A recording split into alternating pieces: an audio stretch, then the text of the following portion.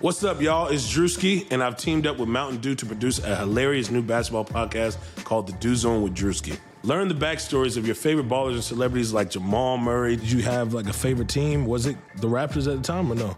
Was the Raptors even started around that time? Come on, bro. I ain't that old, fam. You talking like I'm 50. Taylor Rooks, Asia Wilson, and many more. You won't want to miss this. Listen to The Dew Zone with Drewski on Apple Podcasts, Spotify, and wherever you listen to podcasts. This is Greg Olson, here to tell you about my new podcast, TE1. On the show, I had a chance to talk to my fellow tight ends who have revolutionized the position from an extra lineman to a dual-threat superstar. And just like my guests have changed the game, this year, NFLSundayTicket.tv is revolutionizing your NFL viewing experience. Stream all the live out-of-market NFL games every Sunday on your favorite devices and never miss a moment from your favorite players. Visit NFLSundayTicket.tv and use the promo code GREG88 at checkout and get 15% off your subscription. That's NFLSundayTicket.tv and the promo code GREG88. Subscribe to TE1 and get NFLSundayTicket.tv, an unmatched dual threat.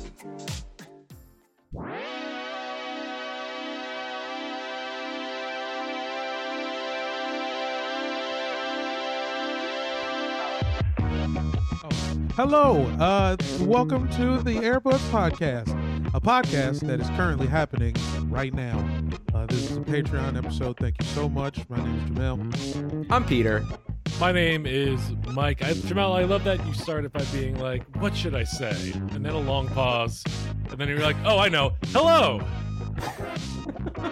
Yeah, I think I forgot. Nigga, for real. I really don't know. I do too much with the intros. I don't think so. We love it. It's a good time. It'd be bad. Some of them are real bad, man. Jamel, no. They're all good. Jamel, You're doing a great job. Jamel. Look, hey, guys, all right. Bennett, just the way Benner's even looking at me is turning me off right now. Please don't do that. That's so funny to hear you say that, Jamel, because I always think of you as someone who, the way that I perceive you is someone who is not scared of, like, I don't know if it's failing or taking chances or going, I don't know, making choices. So. Oh, extremely afraid of all of those things, bro. This shit is lies. Everything you've seen was parlor tricks, bro. I hear that. Quarantine just pulled back the facade, baby. Yeah. Once I forgot I was 32 years old, my whole shit has been rocked. My God. Okay. We have been hiking the stairs in my neighborhood, and Jamel comes by. I usually hand him a water bottle, which has just become our routine. Yeah, we walk, he gives me a water. I sit there for 20 minutes. I order something on Grubhub. I walk home. That's it. One time, for a good 10 minutes, I had to convince Jamel that he was no longer 31 years old and hadn't been for over 8 months. Yeah. I don't even know how that shit even began, bro. He was talking about graduation. You were just 31. You were just dead set on being 31. I was like, Jamel, we both graduated in 06. I know for a fact we're the same age. We've talked about this hundreds of times. And the difference between 31 and 32 is like, I mean, what the fuck are you even lying for? Listen, to your credit, I have a hard time saying 32 because it is a very unforgettable age. Or forgettable. So what is everyone's current age right now? I'm currently 32. This is Zach Toscani, by the way. 32. Comedy's very own. I was going to get to the introduction, but yes, please welcome Zach Toscani. Great comic. You know him from Fade It. Now an online show. Yeah. But used to be one of the better LA shows when we could still do live comedy. Yeah, I miss it, but I also, like, someone brought up the idea, and I don't know if they were being completely sincere or not, but they're like, LA has a lot of parks, and New York's already doing park shows. And I was like, I do not want to do a park show 0%. I wouldn't want to do a park show that someone else does. It's just like, and I can't say that for everybody. Just for me, I'm like, I do not feel like who gives a fuck about my stand-up? Nigga, I was doing park shows when we was allowed to go outside. Nigga, I was doing I used to do, damn, how am I blanking on the comedy crawl? Fucking, Howard Kramer. Howard Kramer used to do joint. the comedy crawl around Echo Park, which I never went to, but I heard was actually fun. But I imagine a it couple. was fun because you had the choice to do it in a park, but now you have no choice but to do it in a park, and that adds a different layer of like esoteric terror. Yeah. Right. Yeah. I mean, the only reason I'm very apprehensive towards it is it's just mostly because when I think I want to go to a park, you want to escape the noise, people or whatever. And then could you imagine if you're at a park just like reading a book and then stand up just starts happening near you? I would be so pissed. I would be so mad. Yeah. It does And feel so like that's what I think. I can't not think about people at the park being like, what the fuck? I also think there's just something about stand-up, restaurants, concerts, like whenever it returns, because at some point, whether it's 6 months or 6 years, it will return. Like, why cheapen how amazing that's going to be by trying to fucking get it in for Right. any reason beforehand? And what do you like building your TV set for fucking 8 months from In now? front of some ducks. Like, I just don't even know what premises you'd be trying out because it's like I don't know. I mean, I get it. For some people, it might be like a great version of venting or. You know what's Because funny about when William Barr put me in Jewish Hollywood jail? That's like a good one for like 8 months from now. I do love That's a premise I've been toiling with. sitting at the park reading a book and then stand-up comedy happening is like exactly like what they made you do on like Last Comic Standing season 3. Do you remember when they like used to be like, part of being a comedian is making anyone laugh anywhere, anytime. So you have to go to a restaurant and do comedy for people just trying to eat their pizza. And you're just like, that is not at all what comedy is. Comedy No. happens in a very specific place at a very specific time for people that are ready for it. Well, yeah, Yes. comedy's about learning that the hard way because we've all, Yes. you know what I'm saying? Like, dog, I used to host a show in D.C. It was this place, 8th Street Country Club, and it was a bar. They had a little barcade vibe, and then upstairs they had putt-putt. It was like an indoor putt-putt with like four That sounds awesome. 4 or 5 holes you could do. And then there was a room connected to it off to the side where there was like a bar, you know what I'm saying? And they had an open mic. I was hosting the mic there on Sundays. But the PA system was connected to the mini golf.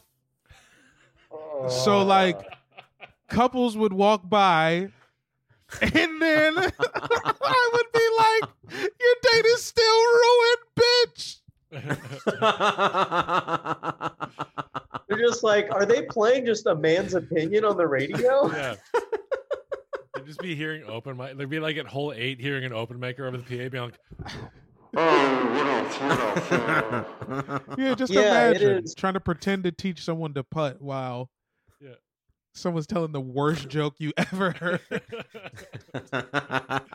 Some comedy clubs do that, like they pipe it into the bathroom. And it's like hit or miss. Sometimes I like it because if I'm watching someone set and I go to pee, I don't lose. I'll like come back into the show and have a frame of reference for what's going on. But also, they never mic the audience too. So it just sounds like it just makes you, it really breaks the wall more than just taking a piss would be, you know?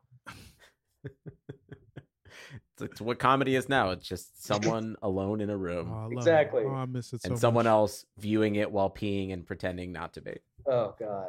you know, that is something I do enjoy about what you guys are doing with Fade It, where it's like, it's not typically just like someone doing a set directly in the camera, which all the Zoom shows I've seen have been very uncomfortable because that just doesn't work for me. And people are like, say haha in the chat. And it's like, it's not the same. Yeah. But I like that you guys are just kind of hanging out and talking to each other. Yeah, I mean, I feel like it wasn't an action. It was more due to no one wanted to be like, all right, are we producing an hour-long show every week?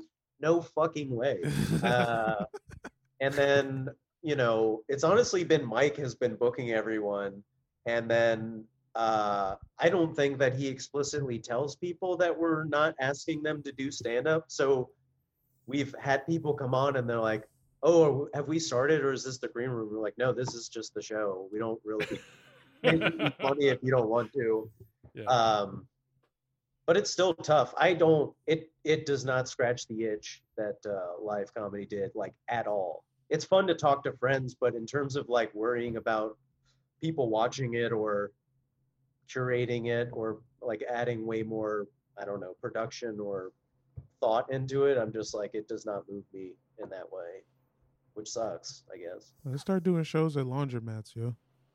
Man, I don't mind going back to like shitty open mics when everything's like back to, because I guess we're all going to get knocked down a few pegs, right? Oh yeah, straight back to Paladinos. Well, I don't know. Didn't everybody leave? Like, didn't everybody move? They'll be back. away? I mean, I guess It's like I'm not in probably- LA right now, so. Yeah, I mean, but I always feel like in Portland, there was always those comics where they're around for like 6 years steady, and then they get like an actual real girlfriend, and then they're like, oh, I don't need this shit anymore. I'm like actually getting love. So they disappear, and then if that relationship breaks up, they're like, guess who's back? I always love stand-up. You're like, all right. Guess who needs love again? Yeah, exactly. Until I find someone good again. Yeah. We're back.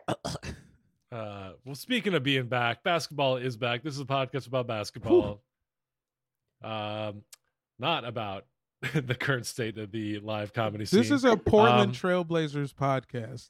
This is a pro Damian Lillard podcast. And let me and I'm not amending anything I said on Sunday. I still think what Pat Beverly did was hilarious, and I loved it. But I've never not been on Dame's side for a second. How? I still want to know. I still don't understand why Pat Beverly going Dame time is hilarious. It's like not very creative. But it worked. It's effective. The guy missed the 2 free throws, and they lost the game. And he did it by being a tool. Effective dickery. Yeah, you got to use the thing that, like, use the thing against him. The funniest thing that ever happened, I used to kill people in high school. I used to roast the shit out of people in high school. The best joke that was ever used against me, I was lighting this guy up on the bus home from a track meet for 30 minutes. And he just turned to me and said, oh, yeah, well, you're fat. And you know what? It crushed. It crushed because I was fat. Okay, but here's the thing. I would argue that probably would not have crushed if you did not do a half hour of setup for that punchline. Thank you, Michael. Okay, fine. Just like Dame Lillard has been dropping nothing but buckets. 50-point setups this entire restart. Yeah, that's true. He's I'm not even. I love the NBA, but I'm not even a specific fan to any one franchise. Growing up in Cincinnati, no one's like. True. There's not an NBA town. It's mostly the closest NBA team is the Kentucky Wildcats. Yeah, exactly. And no one felt like affinity for a Cleveland team or Indianapolis or anything. So like, I actually, when Damian Lillard got into the league, I was kind of like, oh God, this guy. But over the course of the last like 3 years, it's kind of undeniable how fucking good he is. And he already seems like the guy 20 years from now that people are like, no one really talks or like, why didn't he get the appreciation during his run? I don't know. It feels a little bit though, like right over the last couple of years though, he's one of the rare cases where I think maybe NBA Twitter is a part of this. Like we identify and kind of love him in the moment, saying that he's talking about how underappreciated he is has kind of allowed us to appreciate him. And the fact that he just keeps on like stepping up in huge moments where we're all just like completely online all the time. Like he doesn't have to win a championship. Like people will be replaying him shooting over Paul George from half court to send them home forever. That's Iverson. Yeah. That's Taylor stepping Parson. over Tyronn Lue level. Yeah. He's now immortal. Like he also just wills his team and shoots like an insane person. And it's incredible. He called Skip Bayless a bitch and then went out and dropped 60. And then he went on Adidas and dropped the price of his shoe to $60. Oh, Yeah. Zach, did you see that, Zach? Did you take advantage and get a pair of sneakers? I did not get a pair. Dame shoes are not what As I've aged, it's harder for me to wear straight up like really basketball shoes. No, I got you. And Dame kind of fall under that, but Ian has a fuck ton of them. So I see some that I'm like, oh, like there was some version of like a bomber colorway, like a World War II bomber colorway. I don't know. It might be like two versions ago or something. But at the time, I was like, oh, that I would never wear that. And over time, I'm like, that is actually pretty fun. Nice. He's got the goddamn Tuskegee Airman joints. Yeah, exactly. Well, Dame, yeah, as we're talking about this, Dame scored 61 and 51 in the last two games. The Blazers have officially taken like sole possession of the 8th seed in the West right now. I remember what I was going to say, Benner, to cut you off. Yeah. This has all happened since all of this went down. Since this went down, all they've been doing is continue to win. Paul George apparently texted him to apologize. They're playing Dame's album while the Clippers are warming up tonight. So I feel like the jury has come back in on the right side of this, and that it's just mostly just been the Clippers. Like, even if it's just to be cool, like they're walking back with like their tail between their legs, and Dame's just been putting up over 100 points. Which is interesting that they did that and they didn't even play again. It's like he beat another team so bad that the Clippers said sorry. That is true. Yeah, that's it. That's exactly it. That is awesome. And now, he's reached a point where now on Twitter, I see other teams like photoshopping their jersey onto him. And I'm like, I think that's also part of the coronation. Is a team being like, we got to trade for Dame. We got to get Dame. Lakers Twitter has been doing it to Dame for like, I think all this entire season, but I think for years. The past couple days, like it has bled into many other, like the Heat have been photoshopping him. I saw a Detroit one. Okay, buddy. Yeah. Oh man. So when I first moved to LA, I stayed with family and my cousin and her husband does PR for Tom Gores, the owner of the Pistons. So the 6 months that I was living there, he would show me emails between Stan and the owner, and they were, man, it was fucking great. What kind of PR do you have to do when you're the owner? Like, were things that bad? I don't know, man. This dude's a billionaire. His brother's a billionaire. He has like all these other businesses, so I think it's not strictly just Pistons, but it's like anytime he has to go make a statement or like, I don't know, who knows? Rich people just want like PR people so they never have to think about what they have to say. Exactly. I was just This imagining. guy listens, he tells me, and whatever. Yeah. I just was imagining, like, Stan Van Gundy gets an email like, hey, during the timeouts, don't forget to mention that we have the pretzel nacho cheese crust on our hot and readies now. Make sure you let the team know that. I think Stan Van Gundy probably was already letting the team know that. Yeah. Yeah. Watch me eat this in the huddle. We're going to shout shout out the pretzel wall. Shout out to Stan Van Gundy for like joining Twitter and becoming like a leftist icon immediately. Yeah, I love that dude.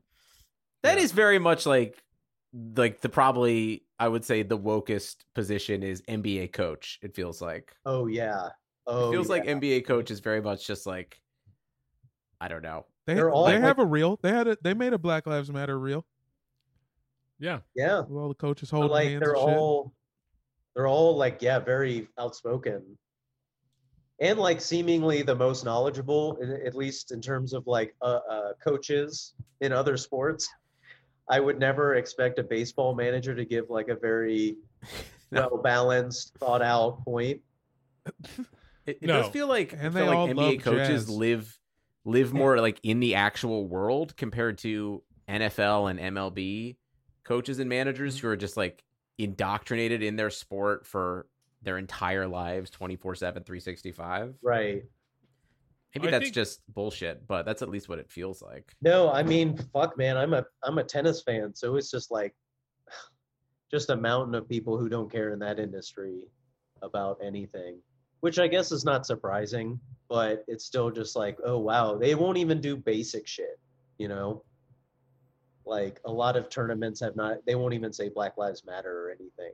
It's like, oh, you won't even do like the boilerplate, just fucking put it out there. Come on, tennis. All right, no one wants to hear this, but I'm going to ask it anyways because Sure.